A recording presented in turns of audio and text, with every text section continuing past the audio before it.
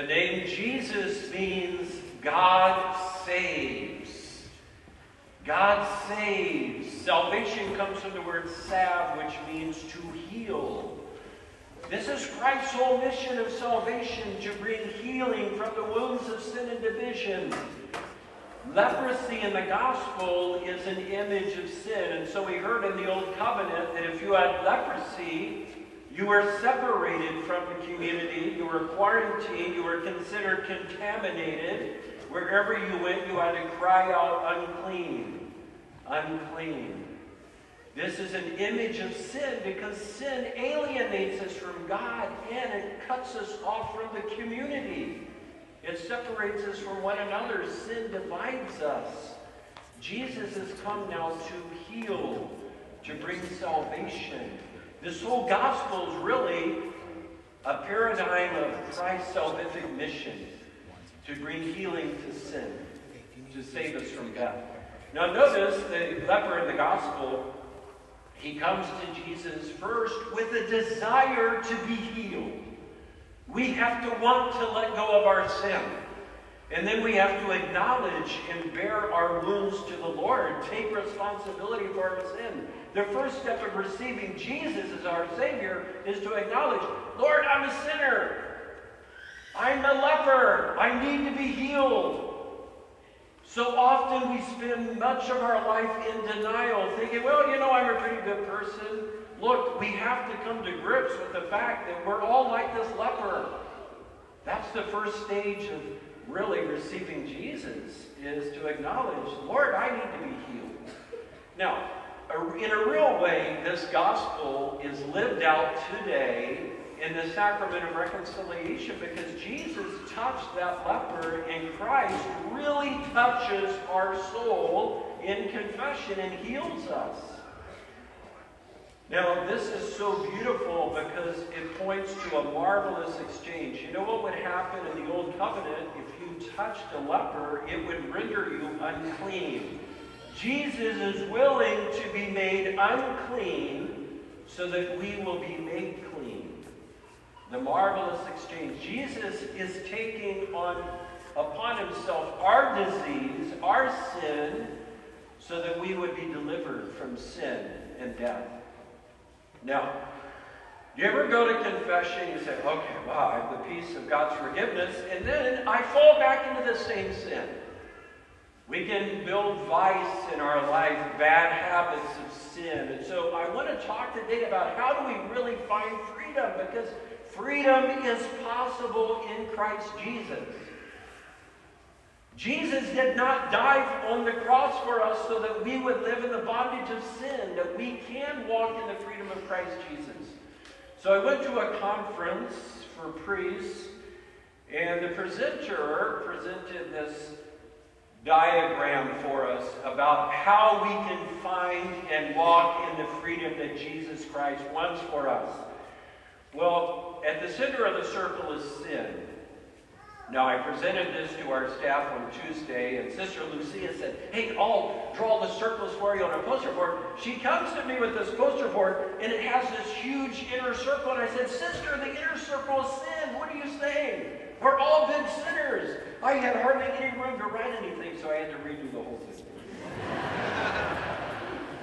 I know this is my pride. Like, never try. Engineers always seem to think they're right. Okay. The inner circle is sin. Now, what's outside the second circle here? These are all my triggers, all the near occasions of sin. I know if I begin engaging in these behaviors, I'm going to fall back into my sin. So I have down here my friend groups. I know that if I hang out with these people, I'm going to get into trouble. We have to be careful about who we're hanging out with. Discern carefully your friends.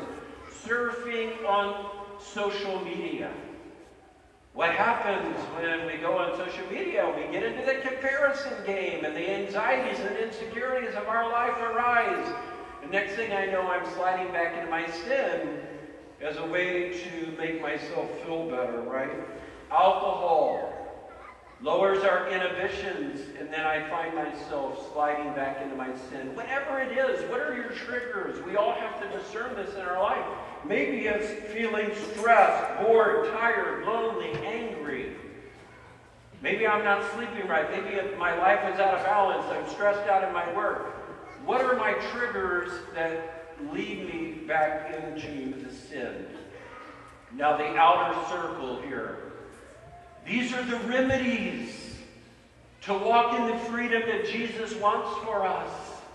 So first, in my spiritual life, there's got to be like bedrock foundation stones, Mass. Why would I think that I'm going to walk in freedom from sin if I'm not coming to give my worship to the Lord and living my life in communion with Jesus? He tells us, apart from me, you can do nothing. Make a goal for your daily prayer life. St. Alphonsus Liguori said, these two things cannot coexist. 30 minutes of daily prayer and mortal sin. One of the two will abandon. I'll either persevere in my prayer and abandon my sin, or I will go back to my sin and neglect my prayer. Make a goal for your spiritual daily prayer. Maybe it's, I just want to start reading Scripture for 15 minutes a day and meditating on it. I have lots of things on here. The Rosary. Frequent confession. Important part of our spiritual life. What about our physical goods? Am I making time to take care of my body? Am I exercising? Am I eating right? Am I getting enough rest? We're all made for relationships. Love always goes outward. So, what's part of a healthy plan of life? Well, I know I got to connect with friends. Maybe it's when I'm feeling tempted, I got to call a friend. I need a spiritual mentor, a spiritual director in my life. Maybe I need to go to a 12-step meeting. Christ Renews His Parish, a beautiful way to grow in friendship with Jesus and others. What this is called a rule of life. Look, I preach on this many times that holiness doesn't just happen to us. We have to have a plan. It's like that in anything in life where we set a goal and we say, okay, these are the steps to achieve this goal. Well, the same with our plan to become a saint. So, spend some time thinking about your own rule of life. Now, we know, like, in religious life, if you join the Benedictines, you follow the rule of St. Benedict. And sometimes people think, well, this rule of life, isn't that for religious life? Like if you become a priest or a nun. All of us, as baptized believers, should have a plan, a rule of life that we're following. The word rule comes from the Latin regula, which means a straight piece of wood, or it could mean a trellis. You know what a trellis is? It's a wooden framework that allows vines to grow and bear fruit. Without a trellis, the vines flounder on the ground, but with that wooden framework, the vines are able to grow and bear fruit. The rule of life is our trellis, our framework that allows us to grow. Now, don't get me wrong, we cannot overcome sin on our own. We can't say, okay, if I do all these things, I'm going to will myself out of this sin, I'm going to heal myself. We cannot heal ourselves apart from Jesus Christ. All of our rule of life, though, is to open ourselves to grace so that we cooperate with what God wants to do in our lives. Now, Lent is beginning on Wednesday. This is my proposal to all of us for Lent, that we kind of create our own circles here. What do I need to give up for Lent? Maybe it's social media. Maybe it's, I know I can't go to a bar. Maybe I need to give up alcohol. Maybe I need to give up binge watching Netflix or TV. You decide, what is it that's keeping me from God? And then what are some positive spiritual resolutions for Lent? Yes, I want to take out reading Scripture daily. We want to pray the family rosary. We want to come to the stations. You decide, but begin creating a rule of life. This is the way that we're going to walk into freedom. St. Paul says, for freedom Christ set us free.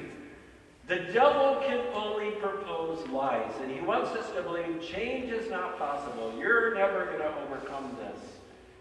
With grace. This is God's whole salvific mission, to save us and to set us free, and to bring healing from the wounds of sin in our life.